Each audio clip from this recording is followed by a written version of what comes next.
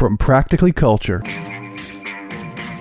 the guys who brought you Logan's mini TV reviews. I'm your host, Logan Bowe, podcasting from Brooklyn. And Bob's mini movie reviews.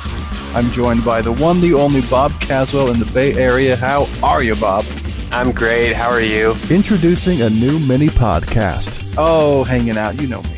Nice. Practically Culture Homeland, a new mini podcast dedicated to recapping every episode of Homeland Season 3.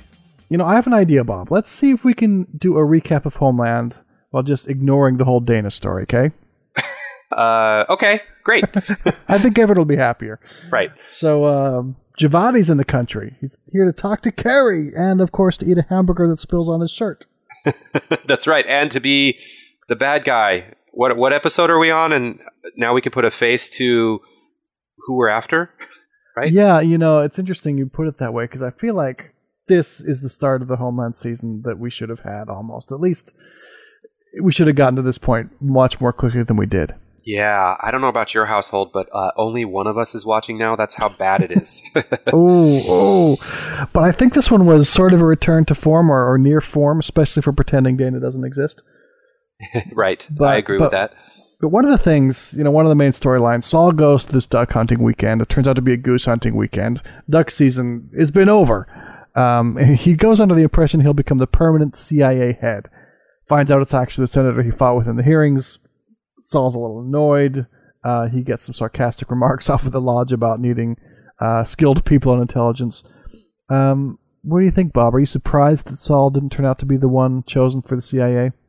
No, I think it actually makes for a good plot twist. I didn't know what to expect, but the fact that he got it wrong that it was duck hunting and it's actually geese hunting, and it's like, you know, he really was clueless about everything that was going on, it seemed like. Yeah. But you know, he's got 2 weeks that are still on his watch, and I think that's gonna tighten things up and get us more interested in what needs to happen for bad guys to be captured and stuff to develop a little quicker pace in the next 2 weeks. Because if he became head of the CIA, that would be just too convenient for things to run the way Saul wants them to. I think it's more interesting now. Yeah, I agree. I feel like it took a little bit of bravery for the show not to keep Saul there because he's been so sympathetic this season that I like him, and I'm disappointed for him as a character, but as a show, I'm really glad they didn't go to that because I don't think Saul's really the kind of guy who's cut out to be CIA chief. He does not get the politics. He doesn't get the little details like, oh, it's goose hunting, various things like that. He's not the kind of guy that would be chosen for CIA head, even though he's obviously great at being a muckety-muck in the CIA. That's not the kind of person who gets chosen to be the CIA head, so I'm glad the show went with that. Right. It sort of speaks to the paradox of the corporate or political structure. I mean, Saul is very skilled and good at what he does, but that doesn't necessarily mean that he would make a good leader at the top end, and top end people, I don't know, to be chosen. Yeah. So, in any case, I still love everything we're getting with Saul. You know, even after he gets home from the lodge, he's partly disappointed about the nomination, partly probably taken aback at his wife's guest, and also trying to deal with Carrie being taken and Quinn not seeing where she's gone. And he just, all those complex emotions, you know, just reminds me that I totally love Saul. I'm glad that he's front and center. And I just want to see more about him. Bravo on that front. Yeah, no, I'm the same way. Now I actually want to see the show develop and see more of what's going to happen. Because up until now, I was starting to lose it in terms of wanting to figure out why I need to care about anything. But now I feel like I'm caring again. Yeah, so Carrie's story, that started to get... This was a lot more interesting than last week. You know, last week we had the reveal that the whole thing had been a con, including conning us. But this time we get back to classic, we know what Carrie knows, but Carrie doesn't know everything she needs to know. So, Saul brings Quinn in on the Carrie operation to watch her, while the Iranians also watch her. But she decides she needs to talk to an FBI agent. We won't give a reason because of what we're pretending. Anyway, so she uses the yoga plate to get a little time. And it's very Carrie because we think it probably worked, but you can never be too sure in this CIA spy world. But it seems like it barely works. She gets back in the nick of time.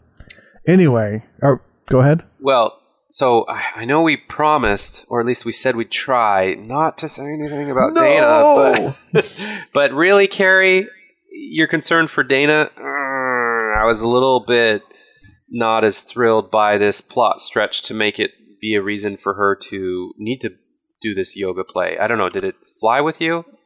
No, hence the reason I'm pretending it didn't happen. Oh. No, you're right. It maybe there's some sort of connection there, but they haven't talked to each other in forever. Why would Jess go to Carrie's place? Why would Carrie so immediately be moved to risk something so with such dramatic stakes as what she has? It didn't make sense to me. Even given the fact that Carrie dumped her meds again. Yeah, and I can't keep track of if she's sane or not, like which Carrie we're talking. Like, there's just so much meta stuff going on with her mind and where she's at. But it did feel very. Sorry if you already covered this, that I didn't get it as nuanced as you might have said it. But now we're being more explicit. Yeah, that didn't work for me at all. Yeah. So right, but toward the end, this cliffhanger in this episode was just a lot better. This is why we watch Homeland, So Carrie's strip searched and manhandled and brought to Javadi, and it's just, here's our classic Homeland scene. So Carrie doesn't know how much Javadi knows, and neither do we. And this is why we watch Homeland, for this spy, fog of war, you can clearly not trust the wine in front of me shit. You know what I mean? I love it, yeah. Except, so we know what Carrie knows, and that's what makes it suspenseful. And not even she knows if she's blown her cover. We have Javadi saying, "Oh, you're in good shape. Must be from all the yoga," or something like that. And that could be just something to say, or it could be like this big clue that, yeah, you do a lot of yoga, don't you? No, you don't. We know that you're trying to trick us. That was kind of a cheap shot, but it's kind of hammy, but I liked it anyway. I was like, ha ha. It's all the yoga you do, because that's what we all know is cover for both of us not knowing what we're each talking about. Ha! Yeah, wink. Right. So yeah, but that was a great scene overall, because who knows what's going to happen, but we know as much as Carrie does, and that's just why it's distinguished from last episode. I'm much happier where we are. No Brody. Again. Yeah. I don't know what to say about that except to keep pointing it out, but I think I can see a way forward in this show without Brody. Right. I just hope that he doesn't come back into play as ham-fisted and forced as, Jess interacting with Carrie. So we'll see. Yeah. At least there's a reason to think he might come into play, and it would fit with the story better than just stringing us with his family along, showing up when they might need to, or when it's convenient for them to. Right. Since you broke the seal, I guess we can talk briefly about Dana. So Dana's still missing with, what's his name? It's Leo, right? Yeah. And so Jess gets Carrie to talk to the FBI. Even though Carrie doesn't end up helping at all, she goes on this whole risky thing that people get mad at her for. Anyway, Dana finds out completely independently that Leo might have killed his brother, blah, blah, blah. I still wish that wasn't a part of the show, but Dana ends up at home at the end crying. Yeah, so sad. Oh, well. Anyway, anything else you want to talk about? Final thoughts? Oh, it's starting to pick up, but I am wanting it to. I read somewhere, and maybe I shouldn't have read this, because now it's like looking behind the curtain, so to speak. But that this series, or this season, kind of has 3 acts, and this is the first episode of the second act, and I'm excited by that, because this act seems way better than the first act, which could have just been like 1 episode. But I'm hoping that we don't get strung along on the wrong things, and we're really waiting for the third act, whatever it might be, because I feel like Homeland is sort of reaching a little bit to be relevant in the same ways it was when it first started, and it's got that 24 dilemma. It's just really hard to have such intense stuff happen over and over again to the same cast of characters, right? Yeah, when you blow up the CIA building, you can't really go very far from there. Right. But 24 decided to detonate a nuclear bomb in California, so maybe they can still go further. That's true. Spoiler alert, if you haven't seen 24, come on. Anyway, so for me, I do think this was the best episode of the season so far. Love that we get a lot of Saul. We get Carrie being both, as Saul puts it in the intro, the smartest and the dumbest fucking person I ever met by taking a huge risk, but also probably pulling it off. Good cliffhanger. and it'll be pretty much, perfect except for too much time on Dana. But Yep. I'm feeling good about the season still. Nice. Listen to us on iTunes or practicallyculture.com. Also find us on Facebook. A mini podcast from Practically Culture. Practically Culture Homeland.